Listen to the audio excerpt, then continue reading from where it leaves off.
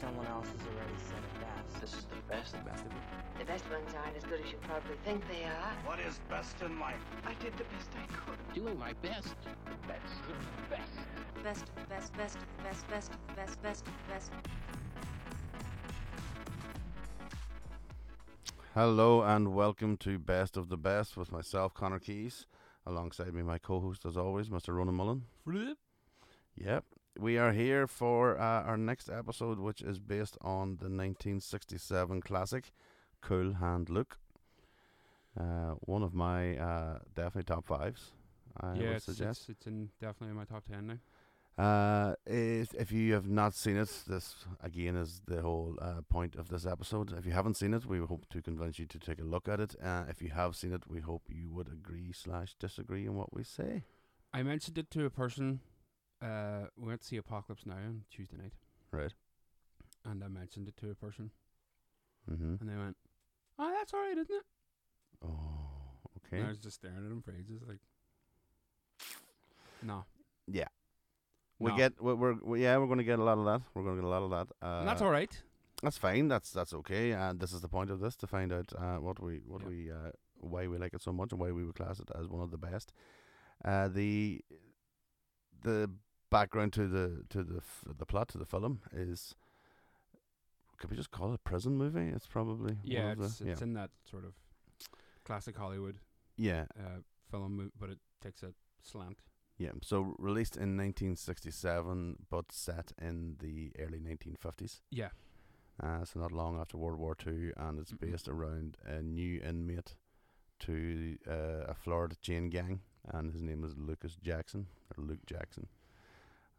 who has been arrested for, which I think sets up the whole premise and the whole idea of the film, the sort of anti-establishment theme of it. Yeah. He's been arrested for taking the heads off the parking meters. taking heads off parking meters. And they sort of mentioned that it's because he had a few parking infractions and he just got drunk and decided to try to cut the heads off. Steaming drunk, he went and decided to violate and deface parking meters, which automatically in the first scene you sort of love him, because nobody likes parking meters, nobody likes parking tickets and having to pay for it. And it's not like what we have here now where you could just put the hammer through it. Like, it's a steel pole with the old put the pennies in, the quarters in the top of it job. So it'd be quite difficult to knock the head off it. Yeah. So he's just going round and around it with this wench. Just to try to cut it down till like the steel metal. cutters, which is fantastic. So that's what he gets put into the prison for. You're talking 1967, so the context of what's going on at the time. The idea in the film of the sort of anti-hero and anti-establishment and against the man, and it's very much about the man, literally. You're in 1967, you're in the throes of Vietnam. Yeah, so you're in the throes of Vietnam. The sort of anti-war movement is gaining. You've just had, this was released in the 1st November, 67, so you've just had the Summer of Love. Yep. You've just had the Beatles with Sgt. Pepper's. You've had massive cultural revolution. Yeah. The biggest film of the year. Did you see that? Was it The Graduate? Mm-hmm. The Graduate. Again, another film that sort of broke the mold of, well, I won't say anti-establishment, but taboo subjects, to say the least. Also in the year, though, was Bonnie and Clyde. Bonnie and Clyde in the same year as well, yeah. In the Heat of the Night. And The Dirty Dozen. The Dirty Dozen. Mm-hmm. So you've got that's a great year for it a is, film. yeah. But out of all those, In the Heat of the Night got the most sort of accolades, I think. Yeah. It won Best Picture that year. And Sydney. And it, well, and rightly so, it was a great show. I just don't know. It is a good show. I just don't know if it beat Cool Hand Luke. I think Cool Hand Luke would have taken time anyway for it to sort of resonate. Similar to a few things we've talked about already, it is one of them films that you need to go back to it, and then when you do, you sort of revisit it over and over. That's what I was just going to say. I think I've definitely seen 2 versions of Cool Hand Luke, maybe 4 versions. I don't mean like edits. I don't mean like we Donal, the guy coming around with the hidden, returned. He hasn't returned with hidden footage. With like an extra scene where there's a helicopter and all, spacecraft. All the troops jump in to save him. Spacecraft in the middle. No. No, not like that. I had seen. Well, I was first introduced to Cool Hand Luke at the age of about 13, which is very young for such a film. Mm-hmm. I assume you were about the same age, maybe younger. No, it was probably the same age. And you, how did you find it? My dad had a video of it. I remember not soon after that, when sort of me and my brother started to collect videotapes. He would, I think that's one of the first ones he got. Right. And it was just because on the video, remember when they re-released, like BFI and stuff were doing re-releases of classic films? Yes. And they would have documentary feature and original trailer, and you were like, holy fuck! There's a trailer and all! And then you watched the documentary feature, it was like 3 minutes, 30 seconds long, and it was nothing you didn't know. Like. Long before the space where the DVDs could provide with all the extras, Yeah. obviously. So for me, I was introduced to it very young. I wish it was I wish it was my father's good taste in film, but it wasn't. It was Guns N' Roses. Yep. So at the start of Civil War, which is on Use Your Illusion 2, Mm-hmm. I heard this quote and I kept thinking, right, just always just associated with that song. And after getting really into the album, I thought, I'm going to find out where this is. And of course, this is pre-internet, so... You had to really look. Well, the liner notes? I was just going to say, all I had to do was open just the book. opened the CD. I opened the book inside the CD. But it told me Well done, there Roddy. that the... Will I tell you that the detective work was at a high premium That was at the that point. difference in the intellect of me and you at that age. I'd have been going to the library pretending I was being intellectual. You just opened the fucking Opened booklet. the liner book. And I seen, as they have to do now, as we know when we get older, you realise when you use something that's not yours, you have to credit it. So it was credited as an excerpt from Cool Hand Luke. And of course, being the Guns N' Roses nut that I was, I thought, oh, this must be something.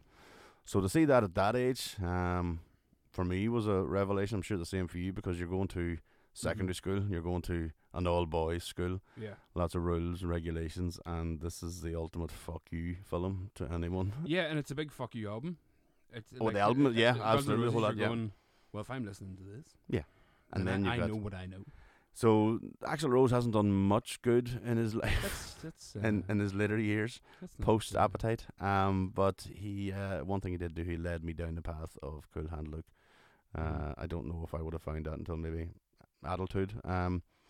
So like we were saying, an anti-hero, if you want to call him that, he didn't like and didn't abide by any rules. So No. sending him to a prison was going to be his obviously a massive challenge for him, but it wasn't at the start because he just didn't give a fuck.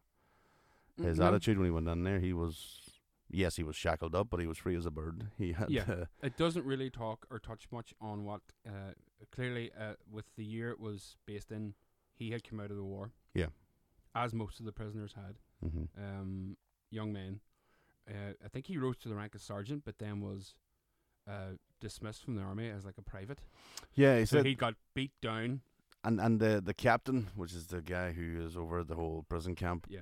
when they first are brought in as new meat, he sort of that's a good thing in the film because they set that tone of like he reads out his army Yeah, credentials. He reads it and out, but he reads it out, and he admits that they rarely do that. Yeah. But he has to because this is the man you're dealing with. Yeah, you've got Purple Hearts and you've got Yeah. bravery awards and all the rest. And what the fuck are you doing here for Mhm. parking fucking meters? So, so that starts it off, and so you realize then that this Luke is just not the normal sort of character. But again, it's now in hindsight we know so many prison films. You know, Shawshank, Green Mile, all those things in the 90s. Yeah. Then you have, you know, all the prison films that came, but this definitely has been, I don't want to say ripped off, but it's definitely been a tip of the hat to in loads of different films.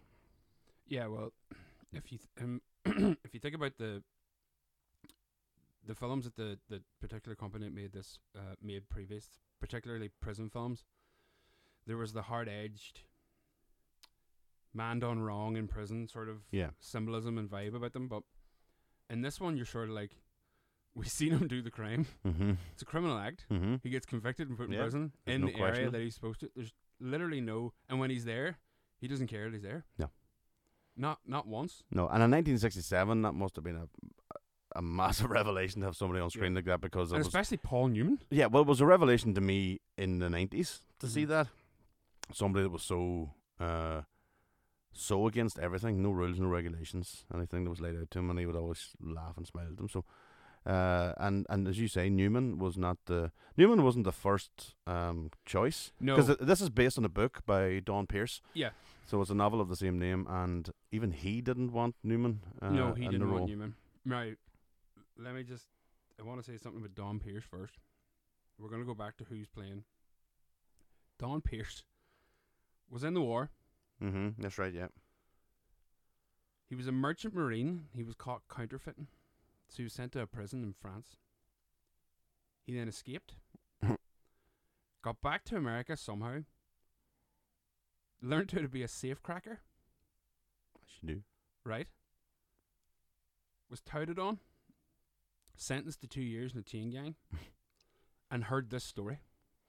But he heard a basic version of it. He just heard about heard a a guy called Luke Jackson. Yeah. He was amazing in the banjo. He was a great poker player, and he ate 50 eggs once. And that's all he heard, and Yeah. he went off. That was Now, enough. Yeah. That book was released in 65, and it was made into a film by 67. Yeah. But it was in a bargain bin where Stuart Rosenberg found it. Right. Okay. Yeah, because So- he had no real. He hadn't done a film before. It was his first film. What a fucking first film to do. He had TV credit. Hmm. Now we're going to talk about all the guys involved in a bit, but you're 100% correct. The writer who ended up helping with the screenwriting, it was a guy called Pearson as well, who wrote the majority of it, including the famous quote that you've talked about in Guns N' Roses song. But he didn't want him because he thought he was too blue-eyed boy, even though at that stage Newman had already been in like HUD and stuff. Yeah. Where he Oh, played yeah. a real badass. Like, Oh yeah. Yeah.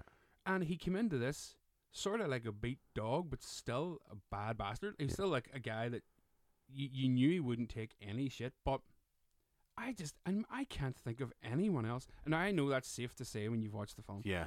But I couldn't think. If you had the three options, and here are the three options. Okay. Jack Lemmon owned the production company which made this film. Mm-hmm. So Jack Lemmon was considered, first and foremost, that's the man who's getting the role. Okay. Jack Lemmon himself said, it's not for me. No, I don't. I can't see it, but. An extremely smart move, Mm-hmm. Definitely. because I watched Some Like It Hot recently, Mm-hmm. and I can't. No, you couldn't have seen that. So, But who was number 3? well, number 2 was Telly Savalas. Kojak? Fucking Kojak! Get out of it. Which you can see playing Dragline. But you can't Absolutely see not him as playing fucking Luke. No. Luke?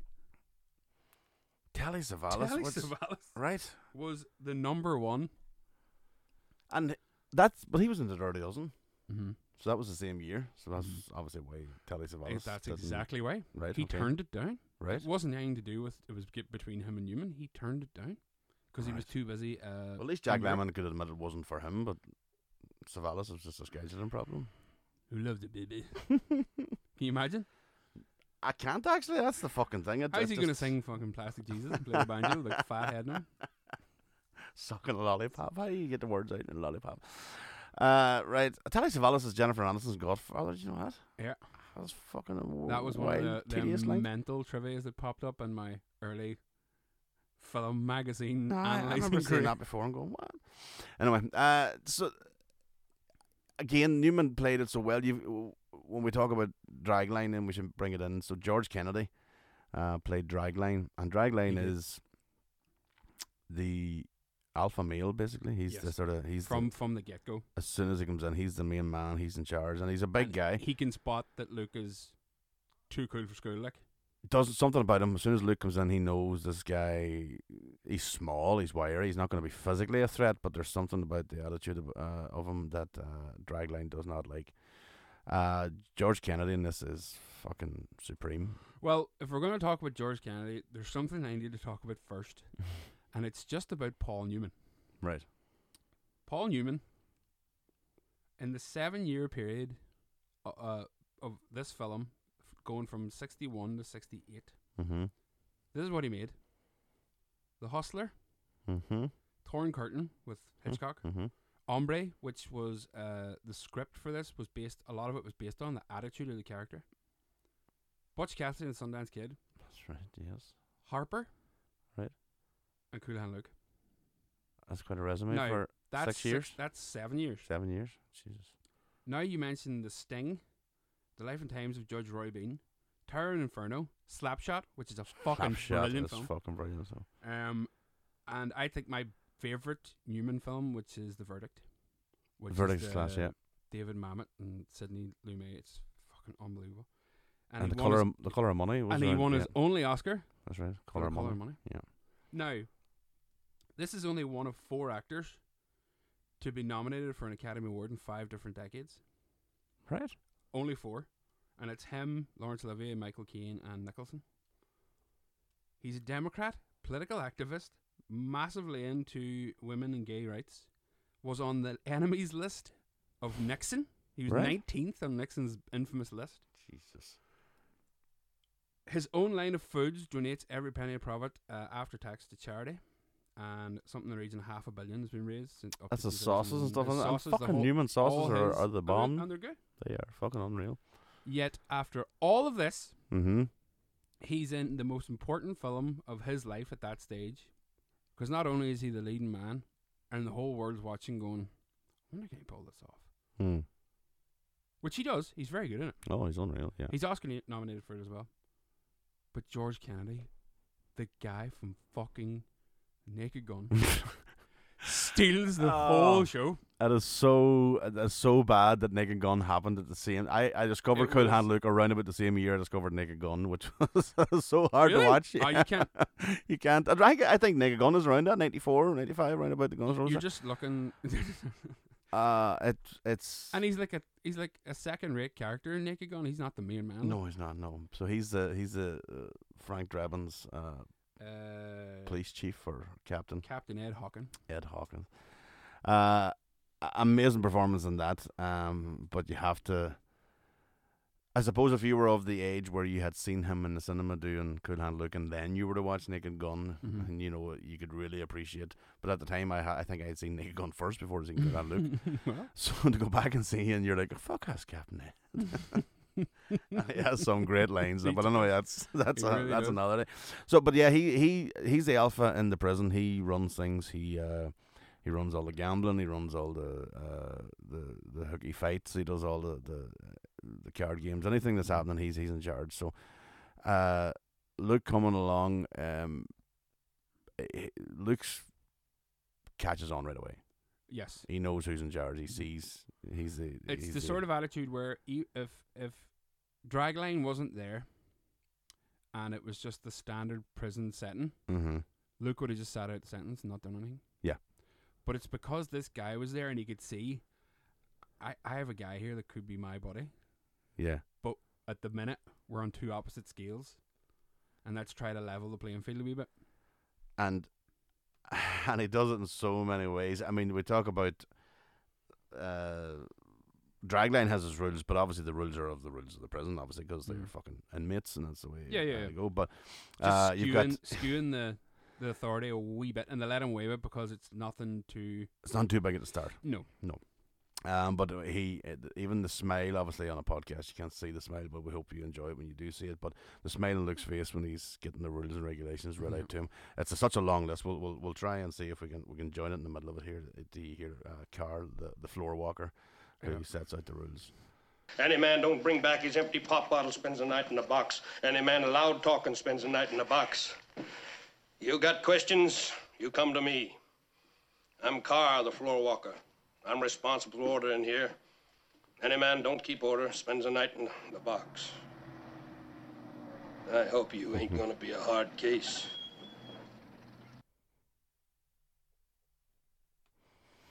Right away, I hope you're not going to be a hard case. That's just the look That's on his Clifton face. James playing the floor walker, and he's brilliant in it too. He's class There in isn't it, a yeah. flaw, to be honest. No, there isn't a bad part in it. Kennedy, as I say, is one of the. He got the Oscar. He's that the year. shining light because He won the best supporting actor for. He won the best supporting actor. It was nominated for 4. Mm-hmm. Not direction, bizarrely. No, screenplay was it? No, it was. Adapted Yes, it was. screenplay, You're maybe?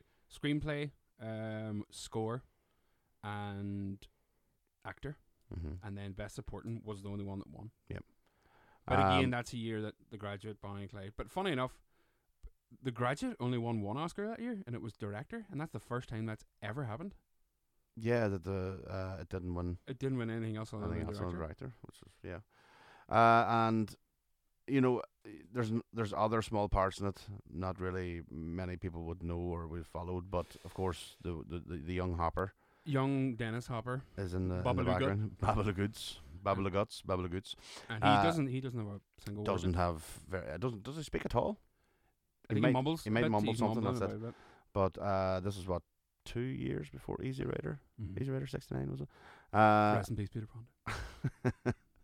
Good old Peter F. The cast are amazing, right? But that all does revolve around Luke. Yeah.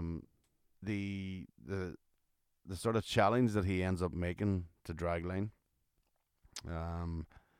it turns into a fight, which is the organised fights. So anybody you want to fight, you fight organised on a Saturday afternoon, and you get it going. So Dragline says, "I'm going to deal with you on the Saturday," and the fight happens. And I think this is the first time when people, especially the inmates, really caught on to Luke's mind as opposed to obviously his body, because Dragline's a big fucker, like An Luke, absolute a animal, monster, man, like.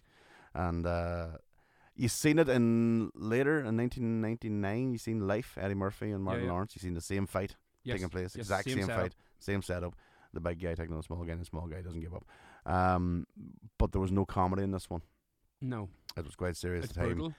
It gets very brutal, and For you, 1967, it's yeah, if it was nowadays, it would be like it's like nothing. the Fight but- Club beating, like it would Yeah. be that bad. Yeah, oh, absolutely. It was quite graphic, and you take everything into account by the time the scene ends. So Luke does not give up. He keeps getting bit and bit Mhm. and bit, and just does not sit. And I think the score around that, because it turns very ominous at the end. You can Yep. see the spectators, if you want, the other inmates, their faces all changing when they realise, Yeah, there's a lot of shots to people squinting and looking away. And Yeah. we don't want to. and they're This has whispering gone to too him, just far. stay down. Like, you don't have to do this. And he doesn't. Yeah, the idea is in the fight, all you have to do is stay down, Yeah. and you've lost. Yeah.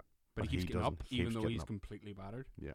Now that scene in particular took 3 days. Right. 3 days of them fighting, and it had to be obviously at the same time of day. Mm-hmm. So they were preparing themselves mentally all night, and they didn't shoot anything else but that in the 3 days.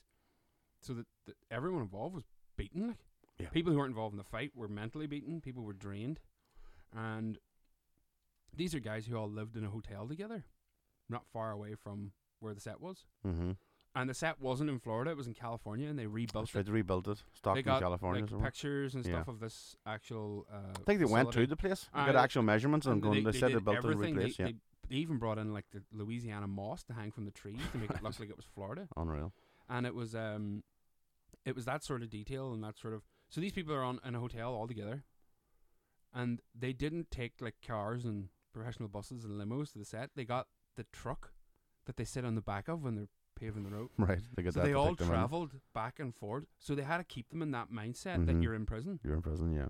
So these people were going back to the hotel room and sitting thinking, "Jesus, it's gonna be rough tomorrow," and then they're going, "We have to do another day." But like, Jesus, No, I don't know about this is tight going. But yeah, that scene in particular is that's the turning point in the film. that. Yeah, It's then that Luke's attitude is, I've got a gang here, yeah, and we can be anti the establishment, we can be anti the man, we can be anti the captain. Yeah. And Godfrey. and that's So Godfrey, we should point out, is sort of the faceless man, the man with the mirrored sunglasses, who's the sort of head warden, who is very ominous, very threatening, and He's the ball. he's in charge. Yes, boss. Walking here, ball. And he a fucking absolute pure assassin with a rifle, shooting anything. He's A fucking snake? turtles, snakes, anything he's going. But he again sets that sort of the man status. The captain has always freaked me out just because of his voice. But And that was always his voice. He's in loads of westerns, and Yeah. that's his voice. That's his he voice. can't do any there's other nothing you can voice. do about that. He's but not it's putting just that voice on? yeah, it's the most sinister sounding voice because it's so funny sounding. Mhm. So you've got those sort of symbols of the system as such, but it's that day after the beating that Luke gets. It's that night where he ends up getting the nickname, Mhm. and it comes from a poker game. Yeah. Where he's betting very strong on his hand. He's betting $1 a time, which at that time you're talking probably realistically was about $50 at a go, maybe. If in today's money, Or it was enough. a very healthy finger blasting Yeah, in modern in modern times. prison terms. Is that also is that how we're judging them as sexual favors as currency? I'm going Okay. on modern HBO documentaries. Just going on Oz. Oz. So Ugh. That's the first note in Oz. Ugh. That's the theme tune. you know you're getting a splurge to Oh, start things God. off. That's not going to be good. So yes, he's got $1 a go, and obviously Dragline is against him as such, but he's over the shoulder of the boy he's left against, and encouraging him to bet back. Luke does what he does and just continues on, and the guy has to fold. Mm-hmm. He can't afford to get in, and when they turn over the hands, it turns out he had sweet fuck all, Nothing. pure nothing, which obviously was just a fantastic bluff, and great to see them. But Dragline then that's when he went, this is my boy, this is Well, that's even like what was it what Lenny says, even Luke just like said- today. Luke says, he goes, nothing, you've had nothing. Luke goes, yeah, well, sometimes having nothing is a real cool hand. Yeah, that's my boy, Cool Hand Luke. And And that's a what Cool Hand right? Luke, yeah, comes into it, and you can see then Dragline really taking him in, becoming like not a fatherly figure, but No, just, not even a mentor, just just like a a- partner. yeah, and even more so, like almost like a follower. You could see him Mhm. nearly just Yeah. believing in Luke, especially when he gets to the infamous tarmacking scene. Yeah. Not that type of tarmacking, but real tarmacking. There's like, another tarmacking. I'm not going to talk about this one, am I? Yes. But so you get then you get a lot of if you want to talk about it, you get a lot of symbolism within the Mhm. film. At the start, that's what I talked about earlier on. I've seen 3 or 4 different versions of it. What do you mean by that? So the first time I watched it, it was just like, fuck, he's a rebel. He's an absolute rebel. He doesn't agree. Oh, you with, don't mean like I don't mean 4 different edits? no, I You mean, you like- went through 4 different like phases phases of watching it. what So you've- it's of experience. understanding it and then seeing the sort of hidden meanings behind it, the symbolism and the stuff behind it. That came in later years. But at the start, I just seen him as a rebel who didn't follow the rules, didn't believe in rules and regulations, and without good reason. Like, he never ever questioned being put inside. Like you No. said, he knew he did the crime. No. Problem with that. It was the stupid rules and regulations inside. Like we heard of Carl just at the tail end giving 1 or 2 lines there, but he has like maybe 40 rules, or you go for the night in the box. So he that's how I first seen it. But then in later years, then finding out about the Christian Yeah. symbolism. There's a lot of Jesus symbolism. So and then watching it with that, looking for that symbolism, and then realizing, fuck, he is There's- actually there's- Jesus. It's actually He's Jesus. it's a reference of Jesus and how he's going about and how Jesus first appeared. So I'm not going to get all religious in it all, but No, and I, to be honest with you, some of it's laid on so thick. I think part of us went, nah, yeah. like lying on the table with a And legs so I always still watch it with my first viewing thought of just, I don't see it anymore. I can't help not see it now. You can't help not look at like him lying on the table Mm-hmm. as if he's in a crucifix, you know, And the and the crossroads at cross, the all the stuff. end And and- you see all even the number, his prison number is 37.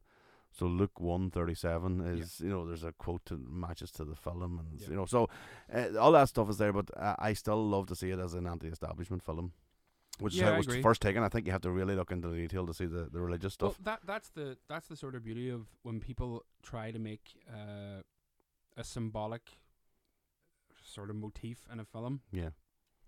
For some people, it's the most important thing, Mm-hmm. but to others, you don't even see it.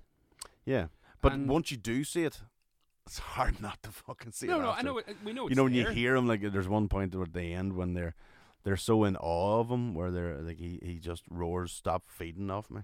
Yeah. You know, and you can see that sort of Christ Mhm. story that was told or is told, the same feeling, you Great know, the tale. stuff, you know, great tale. Great tale. The martyrdom, then, and all that sort of thing, and the rise and fall, if you want to call it that. Yeah. And even the start, the struggle of coming in, not being appreciated, not being listened to, and being sort of weirdo, and then converting people. Dragline being the obvious one, converting him to his side and stuff. So, again, you can't not see it now. Yeah. but I just love it for the couple of real standout scenes. And you've seen other prison movies do it, Shawshank being a good example.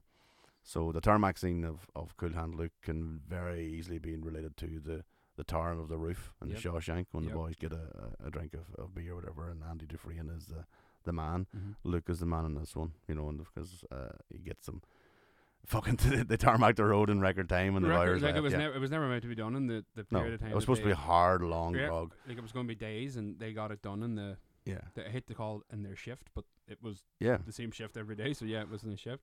Luke's He shoveling like amps fuck. them up Yeah, like fuck. and Ken like Dragline's going, "What are you doing? We've got all day." He goes, Fuck. "Fucking stick it to the man. Fuck him. Let's do it." And Yeah, they they all don't just think get we're gonna do going. it. Yeah, Let's moving do up here, boss. Moving up. Just keep shoveling, moving up, and even the guards are so on edge. They're going, "What?" Yeah, Godfrey's cocking the gun. Like. Ah, he's ready to shoot because they're thinking, "What Somebody's the about to fuck run is like going fuck on?" here, like.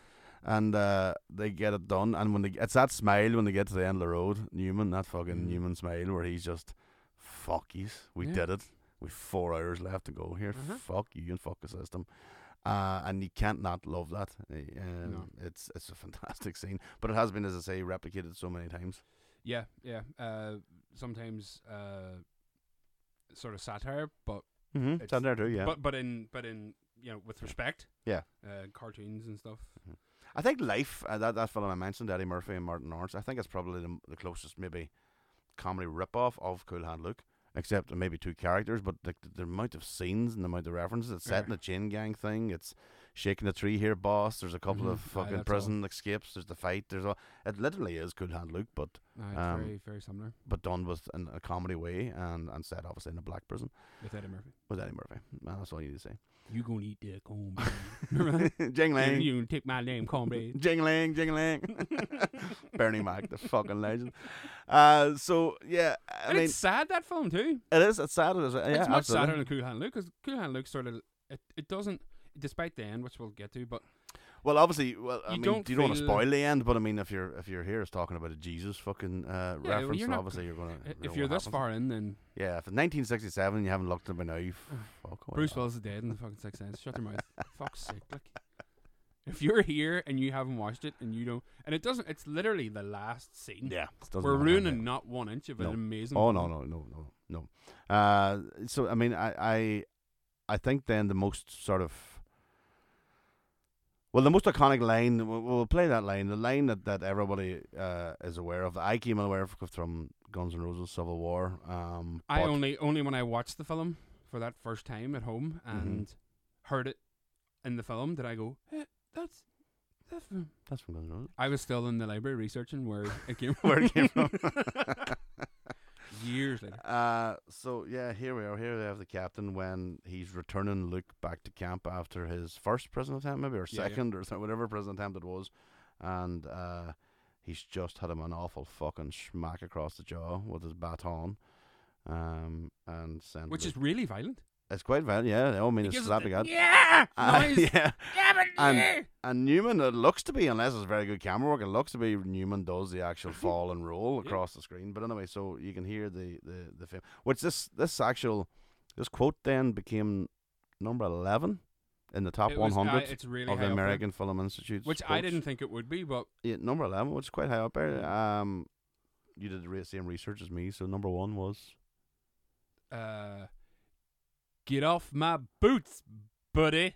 Nah, No, it wasn't that one, funnily enough. that's from National Lampoon's European Vacation.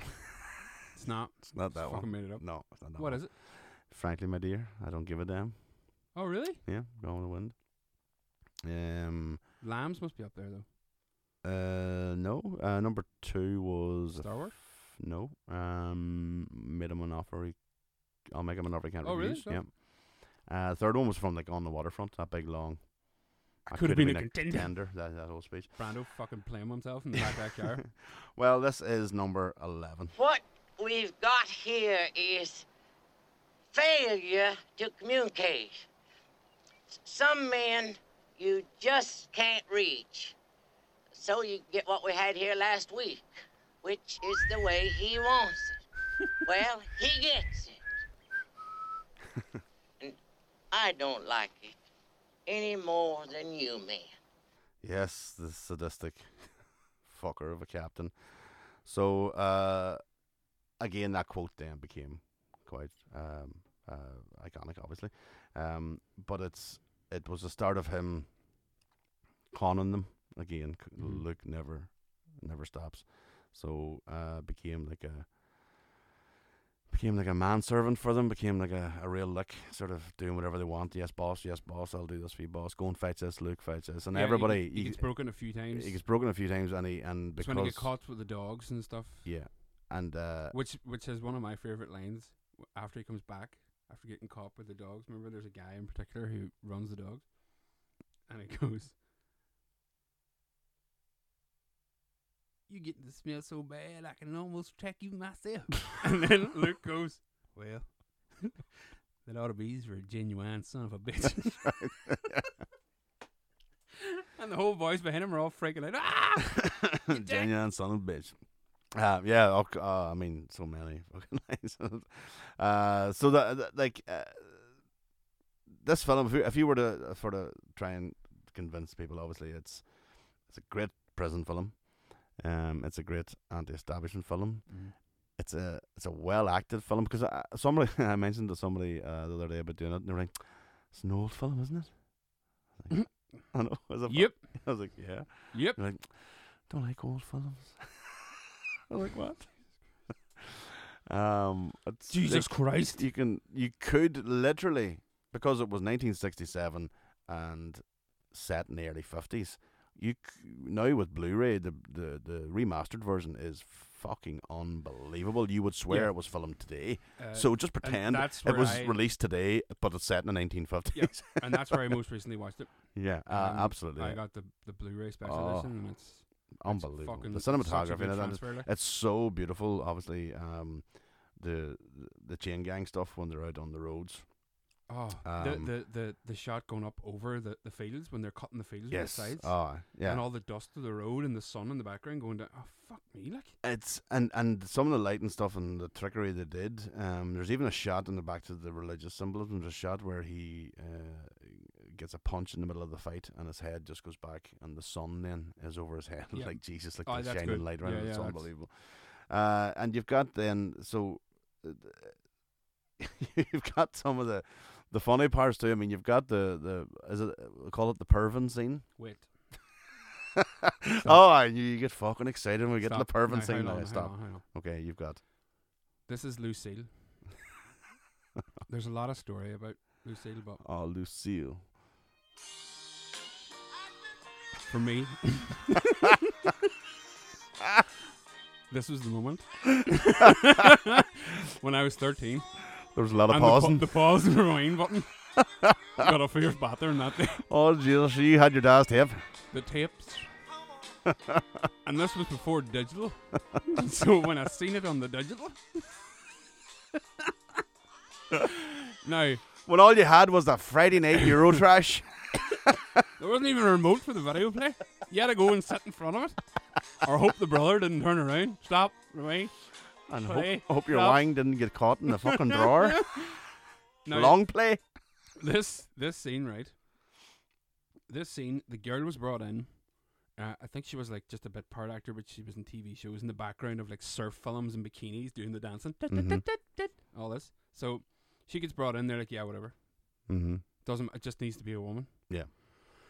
But because Stuart Rosenberg wanted the film to be again so authentic, he had banned wives, girlfriends, etc. from the set. So when these boys went back to the hotel, they were in the hotel room. Yeah. Then they were coming straight back to the prison. So they didn't want to give them too much of a realization that the real world is out there. They had to stay within the confines of this prison mindset. Yeah, get them in that mentality. Yeah. So what you don't want to do is when you're halfway through a big film shoot and these boys are all is drop in this particular girl and have them stare at her. Yeah. Because it could have been a riot. Absolutely. So what they did was they filmed them first. They had a girl standing with an overcoat just washing the car, and the guys just reacted. It was just like a teenage girl, so they weren't getting all amped up. But she wasn't doing anything sexy or anything suggestive. She was just washing the car, but it was just a focal point for them to all stare directly at the same thing, which you never see. And that took about half a day to film. And it's an iconic scene because it has some mighty lines. Like George Kennedy goes, "My lord, whatever I done, don't strike me blind for another couple of minutes." So we need to give the context to it. So basically, they're out on the road and they're cutting down hedges or ditches, or whatever. So they're digging ditch. they're digging a ditch. So they're doing. Oh, that's right. They're digging. So they're digging a ditch and they're doing obviously chain gang stuff for their punishment. And across the way is Lucille. Now, we don't know what her name is, but George, our dragline, has just named her Lucille, because anything is beautiful and that must be named Lucille. And so she's just blonde girl who is out washing her car. So like I said, it's the Pervin scene. It's highly provocative. Her name is Joy Harmon. Joy Harmon, that's right. Sorry, yeah. I had to look it up because it's not respectful. I knew that, Joy Harmon, and a lot of joy she brought you to. Many joy. And Joy Harmon's role was basically just to wash this car. And the car wash then was the ultimate temptation for the lads who are obviously in prison, so they can't. In prison. Can't Now, do anything, again, what I'm talking about is from the actor's perspective shooting the film. Mm-hmm. As Connor has just said rightly, this is guys who we don't know how long they've been in prison. Absolutely, yeah. So they're all losing their mind. Absolutely losing the bab. And if you watch the scene, I'm not going to overly describe it because I've already been disgusting. As I said, well, you would before you go any further, you would know it was made in the 60s. Yes, in you would. that whole sort of free love, that's yes. definitely quite erotic. So what we have is half a day or so of filming for the shot of the men reacting to the woman. Mm-hmm. Do you know how long it took to film Lucy? 4 years. 3 more days. He took a day. For a woman that doesn't speak. Stuart Rosenberg. Fuck. It was supposed to take half a day as well. Because he's just filming Definitely. a person cleaning a car. Definitely shot. And then she in the would 60s. suggestively look over. Yeah. It took 3 days. And Stuart Rosenberg had to take, who's the director, he took a day with just him and her. Of course. With him showing her exactly what to do. Now, to be did. absolutely fair, she said he showed her exactly what, so he was doing all the moves. Then, 2 days to film it because of all the different angles and cuts. Well, obviously, I can foresee, how long that would take, because when you want boobies soapy and rubbing against the glass pane windows, you want to make sure that shot's good, so you're going to have to make them do it. Like I say, it was shot in the 60s. You know it was shot in the 60s. It was a very free love, man. I was going to say it's a tokenistic thing, but actually it played a good part in the. I know she was definitely objectified, but there's a great line from Luke, because one of the boys turns to her and says, "Oh my God, she doesn't know what she's doing," and Luke goes, "Yeah, that's what I was going to say." She knows exactly what she's doing. Yeah, she knows. And I remember we're that. Here. She can see us. She, just that one line when he says she knows exactly what she's doing. You're like, yeah, okay. But he's still looking. Oh, he's still looking. Yeah, Yep. Drag line. Taking them off here, boss. Yep. Taking the sunglasses off, and then he's putting them back on again. Yep. He doesn't know. I don't know if it can make me see any better. I don't know. Taking them off here, boss. But George Kennedy says in an interview later, and he's like an old man, and he's trying to be extremely respectful. He was like, "She was the loveliest shape of a woman." You're like, yeah, she was. You love seeing that older generation trying to find the politically correct terms. Shapely woman. So yes, the boys are. They get through that. They get through that. All right. They all slept very soundly that night. So back to, the other thing, and this is again, there's so many references to Jesus in this thing. Well, the other comedy scene. Yes. Well, it's not really comedic. It's not going to be comedic. Well, I wasn't even going to get to that. I was going to get the Jesus scene of his mother and the scenario there. So yeah, he has a relation. There's no father. There's an absent father. There's no mention of him. He says at one point, "I wish I had got to meet him." So he doesn't know his father.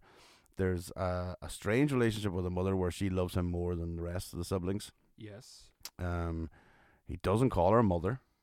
He calls her Arletta. He calls her Arletta. The whole way through. Which always confused me. Always confused me first watching it. I didn't realize. 100% it was his mum. And because I thought, is this his fucking lover? Because he keeps calling her Arletta. But then the more you talk, you have to obviously listen to the dialogue. You realize, all right, okay, this is mother. But again, it still was confusing. Didn't know why she was in the back of a fucking pickup. But it turned out, it turned out then. She was poor. That's what it was. This was her sort of mobility scooter, if you want to call it that. But she was dying, obviously. So that was so then she dies at the point during the film, and the only thing he has is a banjo. So it sort of showed you the background he came from as well. As much as he was a war hero and stuff, they didn't have anything. No. They had a farm, but she told him during that she's going to leave it to the other siblings. Yeah, so him going to prison, he really had nothing to lose. Yeah. Except his mother was still alive. Yeah. So he's in there and he's told his mum's passed away. And it's one of the most poignant scenes in the film. Yeah, when he takes out the banjo. Mm-hmm. And I didn't realise, I see him play it in the film. I didn't realise he didn't know how to play the banjo. He didn't know how to play the banjo. Yeah. And another actor in the film, another famous actor who recently passed away, Harry Dean Stanton. Yes, that's right. He sings a song. He sings in another the song film. at the point, to try and, But he taught Paul Newman how to play. Yeah, they had to stop production or something for 3 days or something like that. Well, it was the last take of it, and it was the last day, and they were going, if you don't get this now, we're dubbing it in, we don't care. Yeah. But Newman knew how good this scene would be in the film, and how it would change. Every time he tried to break out, we would go, give it a fucking go. Look. And it actually, because he only learned how to play it, you can see that he's not that good. And Yeah, that was the point of it. It doesn't have to be that good because he it's could have been singing, amazing. Yeah. But because of why he's playing it at that particular moment, thinking about his mum, thinking about that's it, he's nobody else left. Mm-hmm. You would be a bit scatty on it playing it, yeah, and a bit sort of absent-minded, and it works. And so that was him sort of. After that, it became I've nothing, literally nothing to lose now.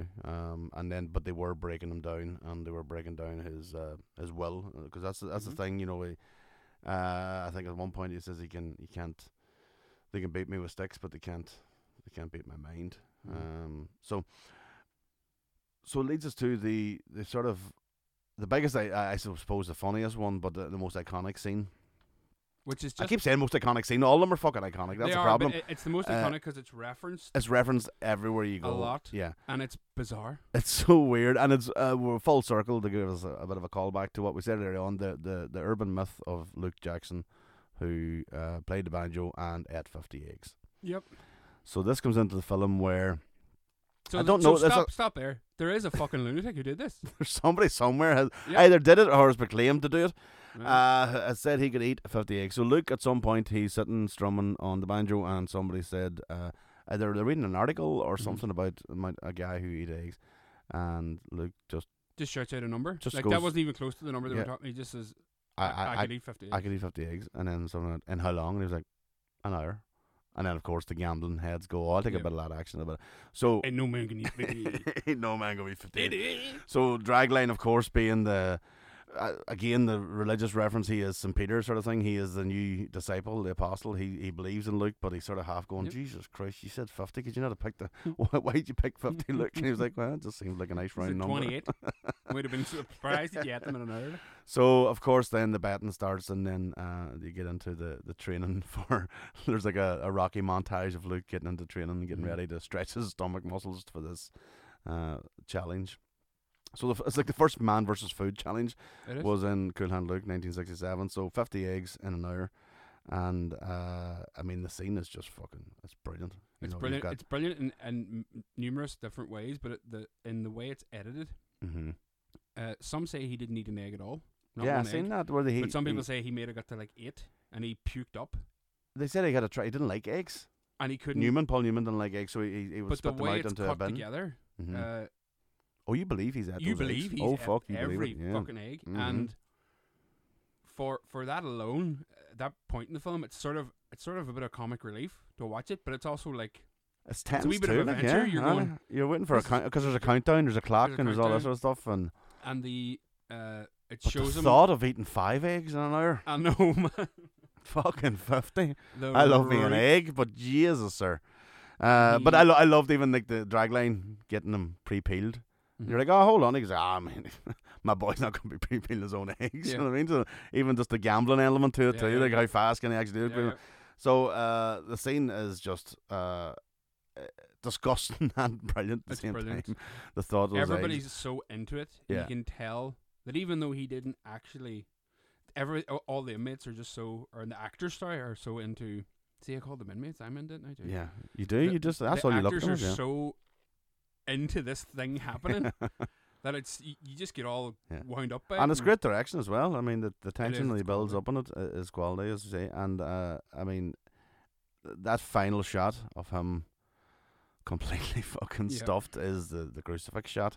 where he is on the table with his arms spread out and his feet folded over. And Paul Newman was able to push his stomach muscles.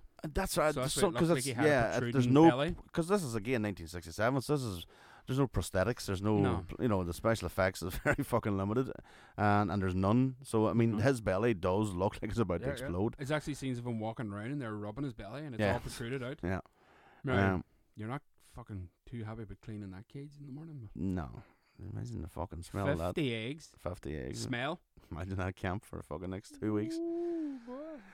So then, we try and always encourage you to get along to watch it. Mm-hmm. We definitely think it's worthy. It's got 100% rating on Rotten 100%. Rotten Tomatoes. 100%. 100%. Like, is there? There's not. I don't think there's any other. I think the there's a aggregate couple, maybe. score is like 86 Yeah, out of 100. it's absolutely. That's yeah. out of hundreds of reviews. Like, Yeah, it's just it deserves the classic status. I know classic Yeah. sometimes is put onto things. We tried to argue last week that Clerks was a classic, but this is an actual classic. Clerks is a classic. It is I know it is. It's a fucking classic. fucking care what it is. Our Our opinion. But an actual, but then not and I don't want to have a go at it, but I'm not a big Gone with the Wind fan. Gone with the Wind.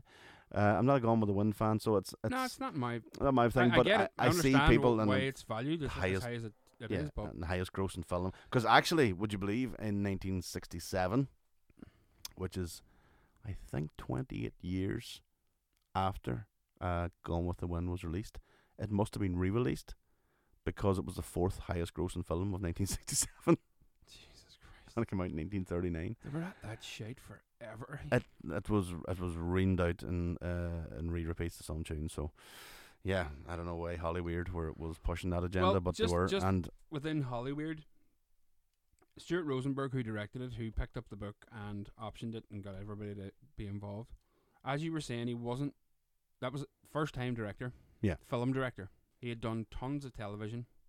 mhm. And the guy was sort of slated. Never even got a nomination for the Oscar. Mhm. And he was sort of slated. People were saying it was amateurish. Mm. Which is I'm at a loss because I've watched a lot of films and I know some of them aren't rated highly, but you can tell that they look good. Now, that's not always down to the director. No. 9 out of 10, that's cinematographer. yeah, cinematography. Now, this cinematographer just happened to be Conrad Hall. Mm-hmm. Conrad Hall has been nominated for 10 Oscars. He's won 3. Right. Butch Cassidy, Mm-hmm. American Beauty, Oh, and Road to Perdition. fuck. Okay. But he's shot some unreal film. Now, do you think it's a bad director who hires a cinematographer like that? And who manages to get that sort of performances Yeah, out of... I don't get why this. Now, let's Because put he it into didn't do much perspective. after that, didn't he? He did the Amityville Horror, and he did another one of my favourite films, The Pope of Greenwich Village, which if you haven't seen with Eric Roberts, Yes. it's brilliant. But after that, he went on to teach at the AFI. Right. Some of his students were Darren Aronofsky and Todd Field, Right. and they're Oscar winners. That is, yeah, that is So, quite strange. But the guy never changed his attitude. He was always Stuart Rosenberg. He was always that type of. He brought in the best, and that's what good directors do. Mm-hmm. So I don't understand where this attitude that he shot an amateurish or below par film was, and it being fucking cool hand look.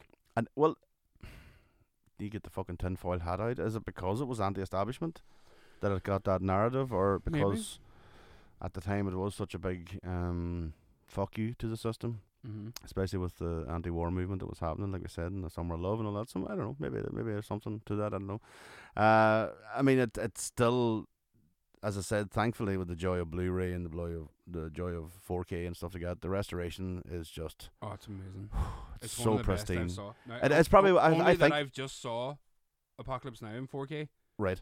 I was just going to say I think it's the best Blu-ray I've seen. Oh no, Blu-ray? conversion. No, Yeah. it is. Cool Hand Look is It- just that I have so far. It's unreal. you genuinely would believe Newman is one of the new Hollywood Kids in the Block has been shot done so like well. yesterday. So I don't know how they do it. I mean, getting into the mechanics of that would be a fucking nightmare for me because I'm a I don't get But that stuff, getting to see the visual difference between the one I originally saw and this, you're just it's fresh eyes. Like. Yeah. So and we hope you will take the time to go and watch it, and we genuinely hope you agree with us. And if you don't, we don't give a fuck. But we love the fact that you are listening, and maybe you might go and take a look at it. Or look at it again. Maybe you didn't like it. Maybe you do love it and you don't want to watch it again. Yeah. Maybe you don't like old films. But the beauty of that. God, do you remember the Beatles? I love the Beatles. I don't like old films. Fuck up, Agnes. Just fuck up. You're 28 and you sound like you're 100. You're called Agnes? Agnes, your mother. But if you don't go to see it, you don't want to watch it, you have to have been intrigued by that scene in particular. Now when you watch it, you can know what Mr. Mullen was doing in the darkened nights. I'm just going to deny all charges, Your Honour. Our pause button was broke. Remote and on the physical device. Now, after me asking him was it copyright to play music, he's just playing fucking Marvin Gaye on there. Giddy up. Here, everybody, turned up. Turned up. See you later, and we'll see you next week. Good luck. Do you know what happened there? I didn't press stop. We're still going. Why? I don't know. But now they're going to hear real thoughts. Okay. People have been criticising Once Upon a Time in Hollywood, and in particular about the ending. The end, Let's right? go. Stop.